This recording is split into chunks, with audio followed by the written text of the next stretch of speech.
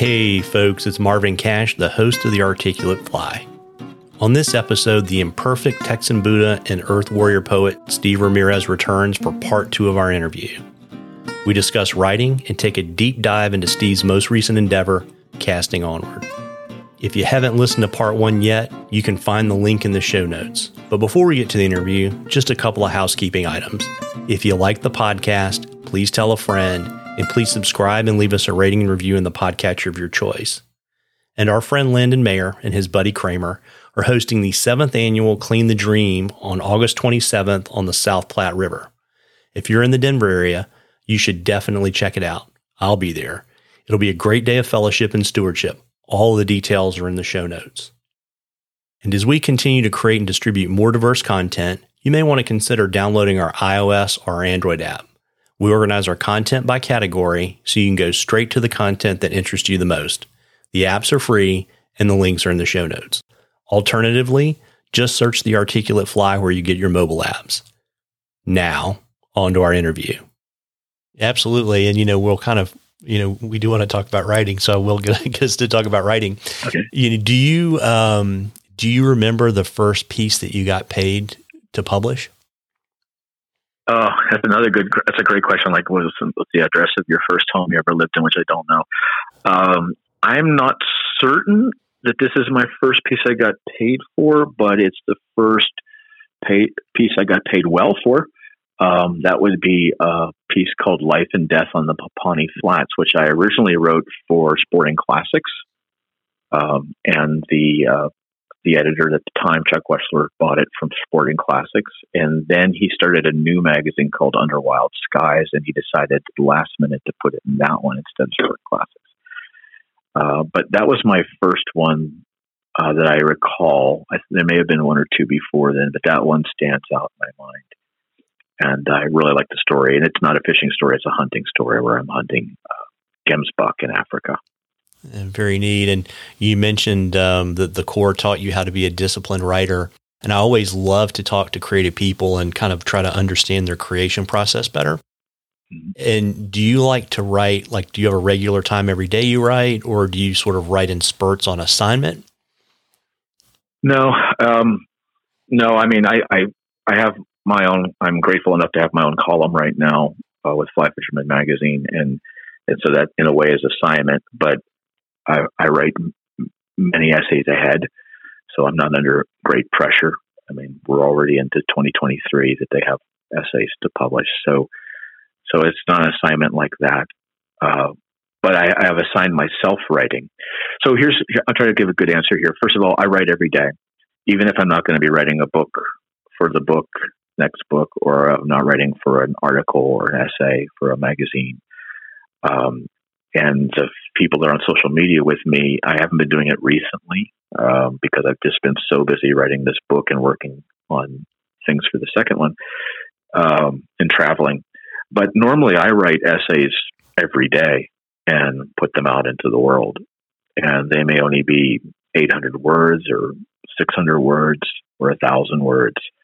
But I start every morning like some people start with a good run in the morning, I start with a good write. And so I got into a pattern every morning of warming up by just pulling a quote out of a list of quotes that I keep. I have hundreds and hundreds of quotes. And I'll pull a quote and then I'll write on it. I'll write how it inspires me as a practice run. And then from there, I'll go into my real writing. Not that it's not real writing when I do that. I do these little philosophical essays to get me warmed up. I like to write in the morning if I have my choice. And I write best in the morning. So I will, I guess it's somewhat Hemingway-esque, I guess. I will write early in the morning and write until I'm written out. And it may not be a ton of words. It could be after all that work, I've crafted 1,000 or 2,000 words. So it may not be a lot, but it's crafted. And after I finish that writing period, then I switch gears and I go into my research period. Because the things I write often have a lot of research in them, though I try to write them so people don't know that. so I go through a little learning period, and then I may go back and do some more writing.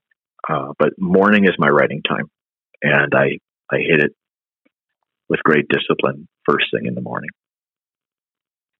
Yeah, very neat. And, it's interesting too, because I can tell, most writers read a lot, and it's clear that you really read a lot because, I was just noticing all of the quotations that are kind of at the beginning of every chapter, right?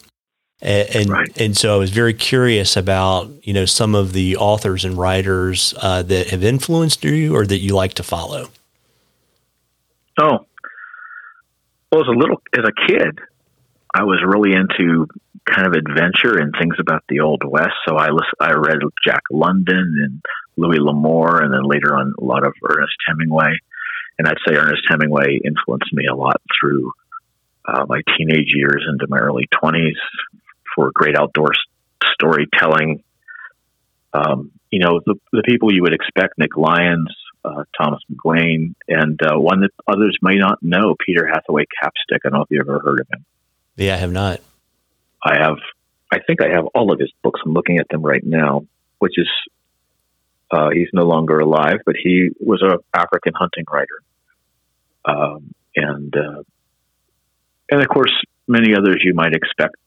But I've tended to, for fiction, I very much leaned in my early life towards Hemingway, but then I started getting further out, and some you would not expect, like Camus. And I don't know if you've read any Camus, but I did. My mom's a French professor. Oh, that's right. That's right. So Camus definitely is one I would, and then into nonfiction, it could be anything. When I was young, I was reading Walden with Thoreau and Annie Dillard with Tinker Creek, Aldo Leopold, those are things. I was Edward Abbey.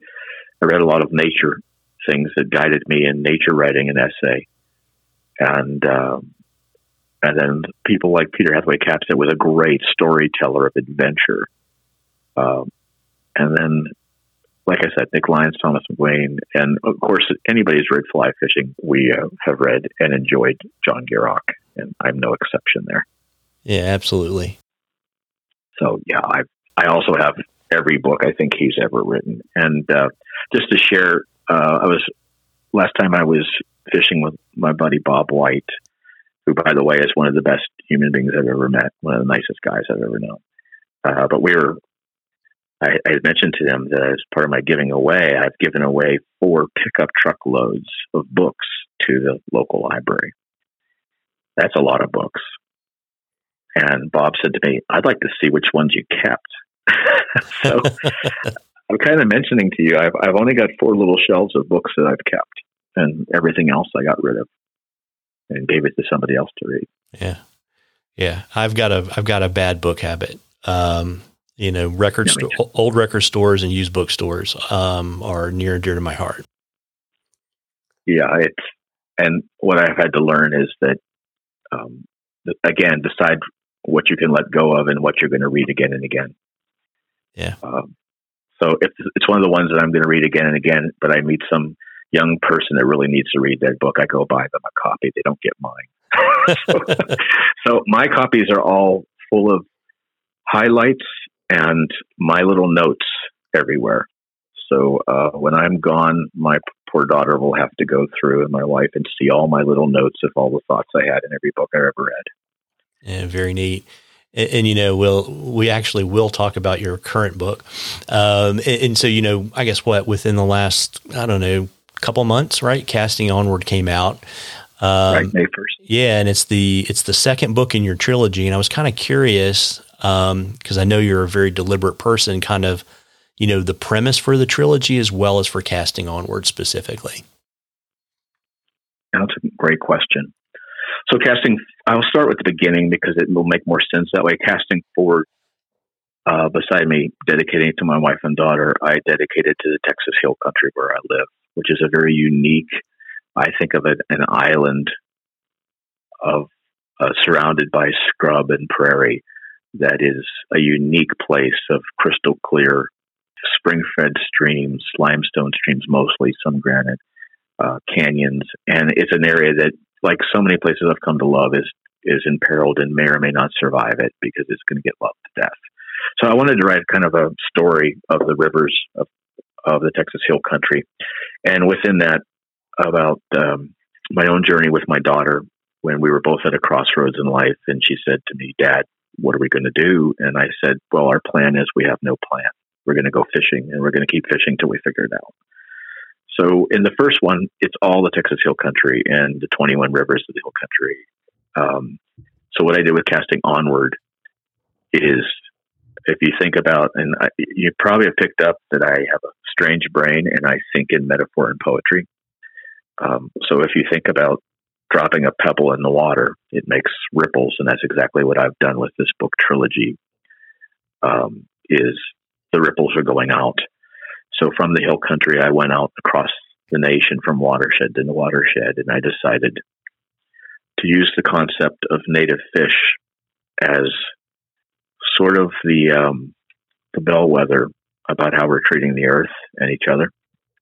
And I just decided that I was going to travel the country, and I was going to fish with people who could show me their home waters, take me to where the native fish are, and tell me what they love about it, or show me what they love about it.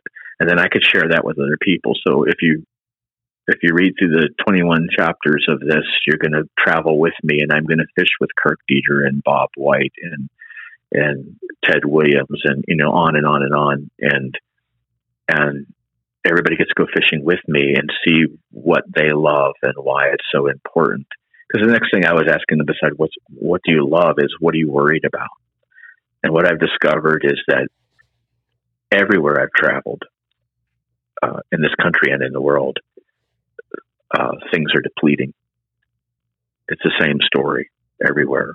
But as I've mentioned, I'm a Marine at heart, and even before then, as a kid, I had never believed in giving up on stuff and saying, "Well, that's it. I'll just shrug." So that's what I did. I went out and I wanted to get anglers and outdoors people to stop thinking in county lines and start thinking in watersheds, because that's the way the world really works. Water runs the world, and so that's what I did. I went from watershed to watershed, and I also am telling the story of these people, these cultures, the food, the music, the things that bring us together and bind us in a good way. And then Casting Seaward, the one I'm finishing now and have to have done in the next 4 weeks, is the next ripple, which is I followed the American coast from Alaska down the Pacific coast, the Gulf of Mexico, and then after my last trip that I have to do pretty soon, in a couple of weeks, to Florida, it'll be Florida all the way up to Long Island. And I'm telling the story of these places, the fish, the people, and the environments. That's what that is. So if you think of ripples going out, that's the way my mind worked this. And we'll see what the next ripple is. Yeah, very neat. And, obviously the subject matter for Casting Onward is fly fishing, but it's not a fishing book. And I was kind of curious if you could share your thoughts on why you think fishing is such a good vehicle for storytelling. Fishing, and especially fly fishing, though I have done other kinds of fishing, so it's not like I'm a fishing snob. But fly fishing for me, and I'm only speaking to myself, is such a beautiful way. So various people have different things that bring them out into nature. It could be hunting, it could be hiking, it could be mountain biking. And in my case, often it's fly fishing, not always. But fly fishing is very unique in that it immerses you. If you want to truly be, I think, the complete angler, so to speak, to use that term, I don't think it has as much to do, this is just for me, with the precision of your cast. That goes to catching, maybe, or the amount of knots you know how to tie. I think it's how well do you understand that environment. It forces you to look from the fish's perspective. It forces you to learn the river. It forces you to pay attention. If you're trying to do this, at least the way I do it, I pay attention to the flowers and when they bloom. So here in Texas, we say, no bluebonnets, no white bass. And it's generally true. The white bass are not going to run up the rivers until the bluebonnets bloom. And there's a lot of things I found around the country and the world like that. I think fly fishing is great that way because it's an immersive thing and it causes us to pay attention. But the next thing is, I can tie anything to fly fishing. You think it's got it all. It's got peace. It's got struggle. It's got a little bit of danger too sometimes. I've had some, whether I'm dodging bears or trying not to drown. You have great moments and you have moments that are very humbling. I do anyway.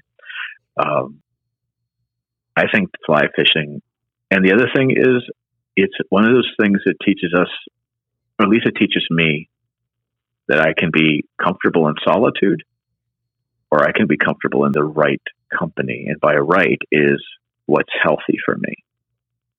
The company is healthy. So I think fly fishing, it's a journey. And it's also a journey that never, ever ends until you're not alive anymore. So that's like life there too. Yeah. And I don't know what comes after that. So I hope I'm giving you a good answer here. No, you are. And and it's interesting too, right? Because, you have a very specific purpose for writing the trilogy, right? I do. And it's actually multi-tiered. Yeah. And so I thought it was really interesting. And I'll let you kind of talk about kind of what you set up in the forward to your book, or the preface. But, I was kind of curious, kind of the unique challenges to writing a purposeful book. And I think, you and I are talking about it the same way. One, that you want it to speak to the reader, but kind of more importantly, I think for your purposes, you want people to have hope and take action. Yes, exactly. So a lot of times I'm writing, and people will not know this till I say this probably, unless they're really paying attention. Every word you're reading has been well considered, even though when I first do my writing, you talk about writing style, I let everything fly and I don't edit myself at all. It's inspiration. And now I do have a place where I'm going and I've done the research, but I just let it flow. And I've actually had many times where I reread a portion of a chapter I've read or an essay, and I think, who wrote that? Because it just came. But with that said, and I got to get myself back on track of what I was trying to talk about. Oh, yes. Some things I will say again and again on purpose, because with repetition comes learning, or at least consideration. And so one of the things I say often is, for me, hope is an action verb. A lot of people treat hope as some passive thing. I hope this happens. So I used to share with my students that I could always tell when someone was never going to do something when they would start out with saying, someday I'd like to go to Rome. I'd really like to go to Rome someday. And when they'd say that to me, I'd say, so do it. Go do it. Oh, well, no. So the thing I'm trying to share here is it concerns me how much I see in our culture now that the same people that once took on any challenge are now just throwing up their hands. And I don't buy it. And so I think we can make change. We just have to turn hope into an action verb instead of a passive thing, like someone else is going to do it for us. So, in this, I am writing about, for example, ecological issues we have in our country and our world. But I don't want to leave people hopeless. I want to say, but there's a lot of hope if we simply act. And then I talk about human ecological issues, which tie to how we treat each other. And there's hope there too, because if we're all of the problem, we're all of the solution. So I'm not hopeless at all. And if you knew all the things I've seen and gone through, you would wonder how. Yeah. So, and I mean that. I laugh about it, but it's not funny. It's a choice, and I choose to not let that stuff defeat me, and instead say, well, there's still hope, because I can make my own hope. I mentioned Camus. There's a quote I'm going to butcher of his, where he said, where in a time or world in which there appears to be no hope, it is incumbent upon us to create it. And I'm probably butchering that quote, but that's pretty much what Camus said or wrote. Yeah. And I love that quote. It is on us to create it. I'm not waiting for, like that hawk, I'm not waiting for someone to put a mouse out on a porch for me to eat. So I got to go find it. and there is hope. We just have to, and when things go wrong, you pick yourself up and you learn from it and you move on. Whining doesn't do any good. Yeah. So, and yeah, I think when I went to the Marines, I found home because I came from a tough world and laughed through it. And I like their point of view of, so you got your leg blown off, put your tourniquet on and get back to work. Yeah. So, and that's really served me a lot in life because sometimes, you feel like your leg's been blown off and you put the tourniquet on and you move on, you keep going. I don't know if you've ever seen Rocky Balboa, the movie. Oh, yes. Okay. So there's your readers will either roll their eyes or laugh at me, but two movies that impacted my life greatly were the original movie Rocky when I was 16 and a very shy kid. And got to thinking to myself, I can do that too. I can choose to change the direction of my life. And then Rocky Balboa is more me now. I'm not as fast as I used to be. I'm nowhere near as young as I used to be, but there's still something in the basement. So, yeah, I know where I was going with that, but there's a lot of hope out there if we just make it. It's his speech I was getting at. The speech to his son about how life can hit you hard. Yeah. It'll knock you down and keep you there if you let it. So to me, it doesn't matter how hard life hits. You get back up, you keep learning, you keep trying, and you count your blessings, not your burdens. And that's how I try to live.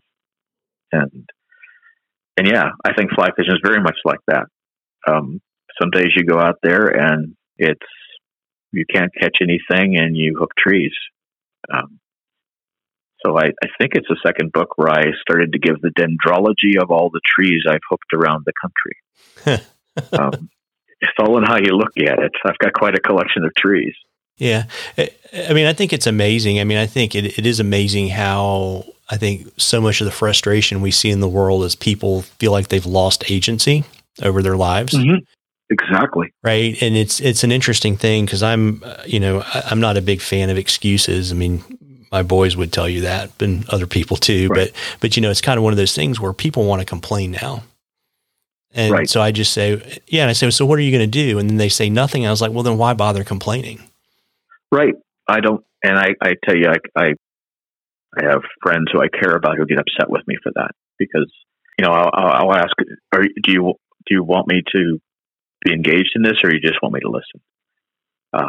Because if all you're going to do is complain, then that really helps you. Okay. But why don't you just do something about it? Yeah. And, so yeah, agency is huge and it's empowering and even letting go is agency.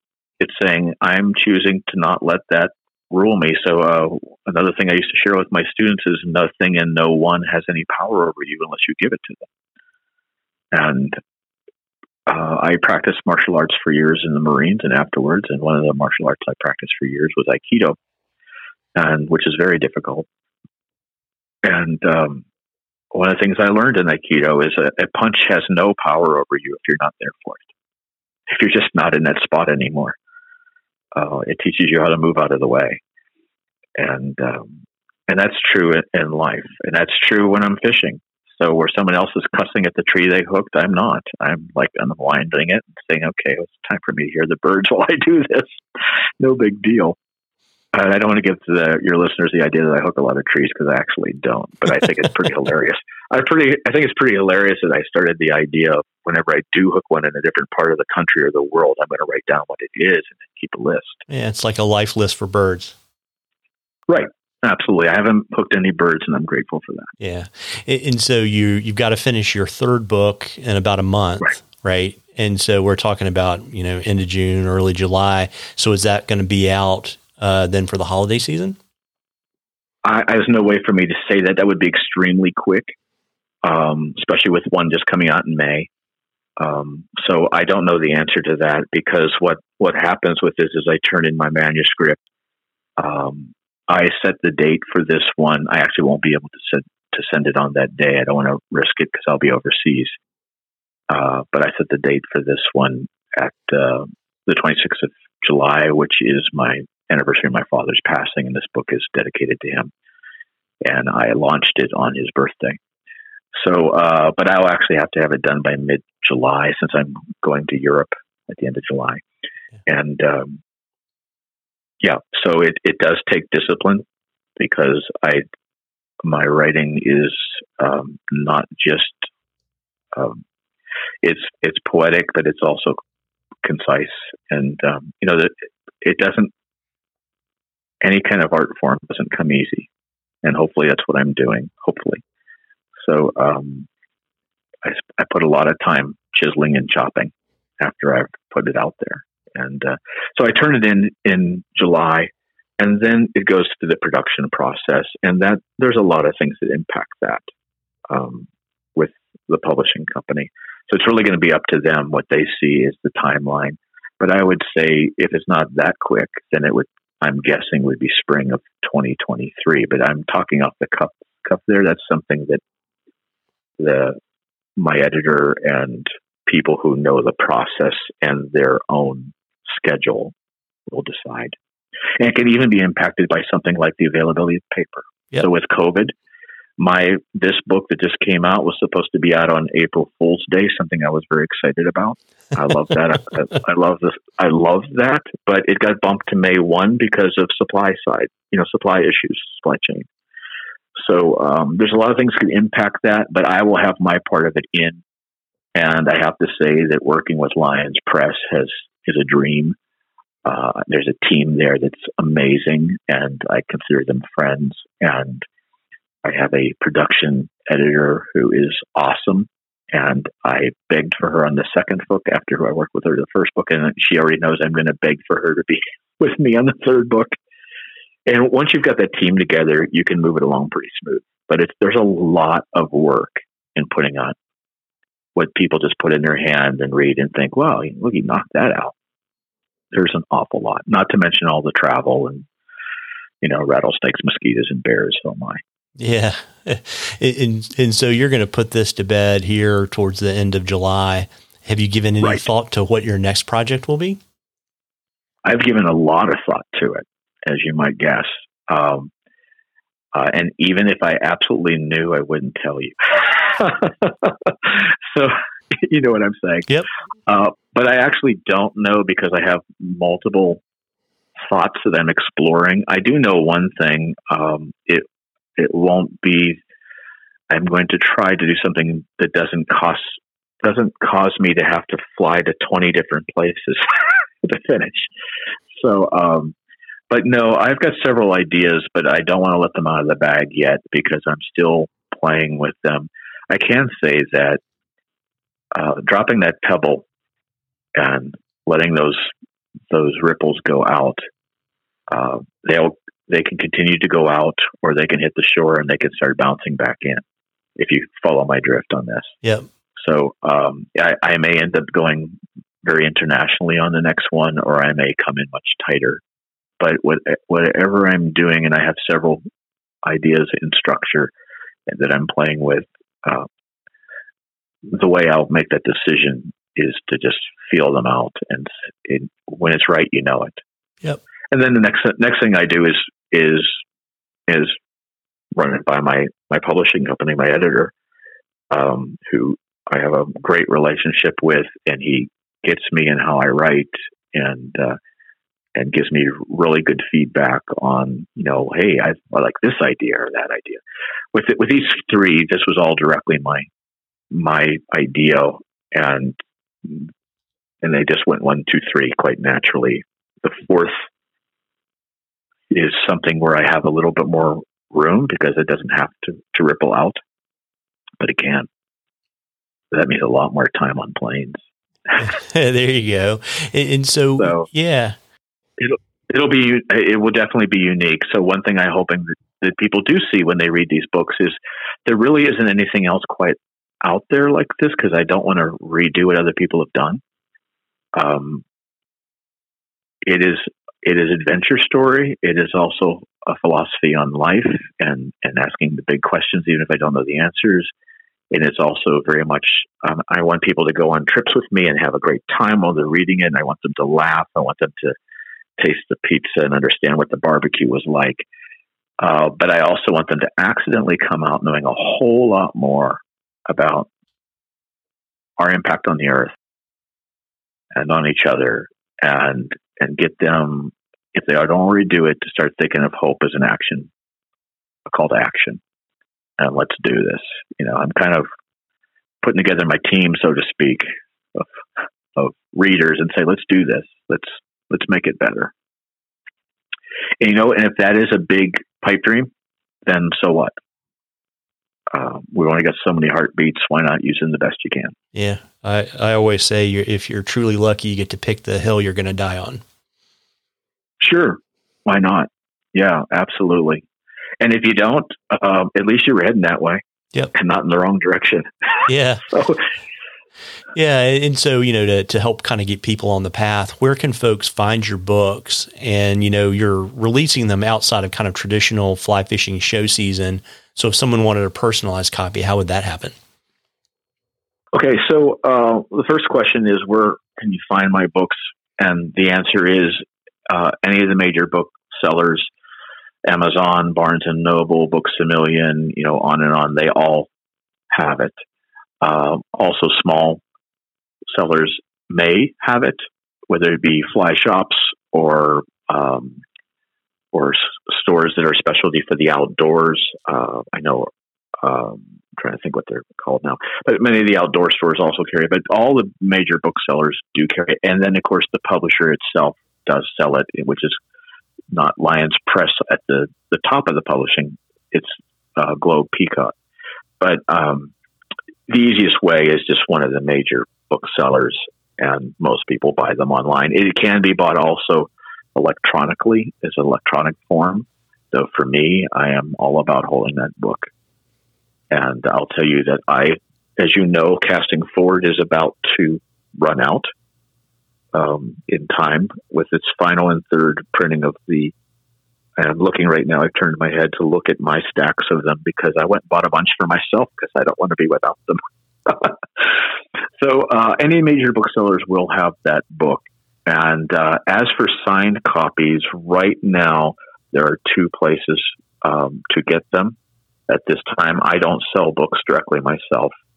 So the two places, and one is my friend Bob White, the illustrator of the book. If they simply go to bobwhitestudios.com, they will see that they have a chance to get it signed not only by me, but by Bob White himself. And he also offers to draw a fly on the book for people that want that. And I'll also mention that he has some left of the original artwork for the book that he is also. So Bob White's going to have signed copies. The other place that has signed copies is a group called Honey Hole Anglers or Honey Hole Hangout, which they can just simply go to that website and they'll have signed copies as well.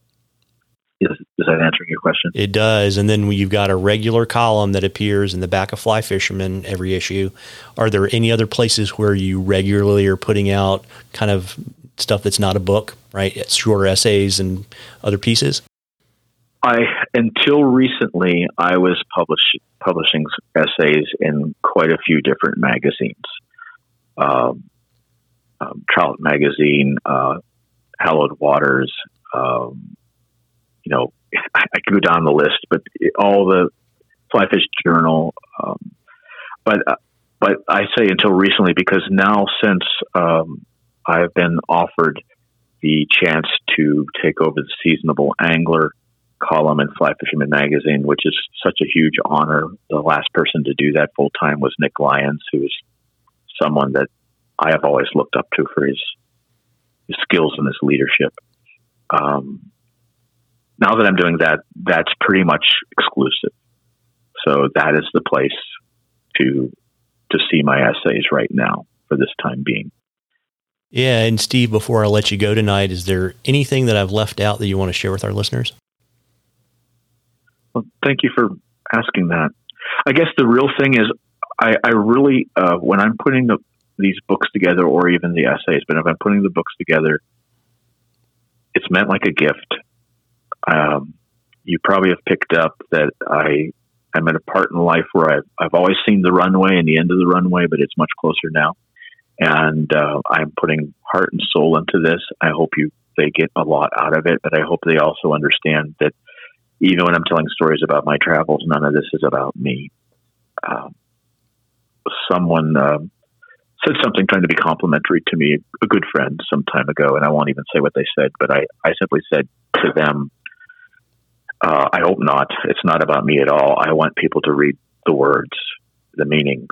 I want them to be enriched by it. I want them to be able to escape into it and then also then reconnect. So what I would share is I'm hoping that these books do more than take people on a fishing trip. And I hope I really am doing this as kind of like my last hurrah to try to give something back. And that's what it's about for me. That's exactly what it's about for me.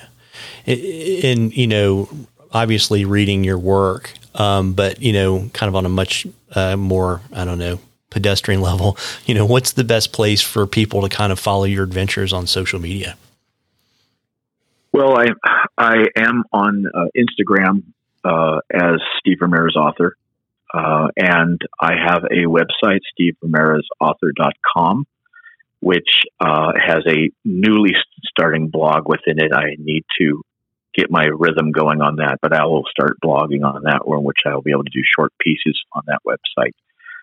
And then I am on Facebook, just as Steve Ramirez, and people can send a friend request. And those are three.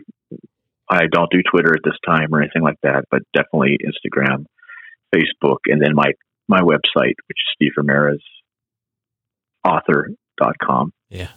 And I a really dear friend that constructed that website for me, so you should all take a look at it. It's beautiful. Well, that's great. And I will drop all that in the show notes. Thank you. It's such a pleasure speaking with you. I hope you've enjoyed it as much as I have. Oh, it's been terrific. Thank you so much for spending some time with me. Oh, absolute pleasure. Thank you so much. Take care and be well. Take care. Bye for now. Well, folks, I hope you enjoyed that as much as we enjoyed bringing it to you. Again, if you like the podcast, please tell a friend and please subscribe and leave us a rating and review in the podcatcher of your choice. And don't forget to check out the show notes for the 7th annual Clean the Dream on August 27th. Tight lines, everybody.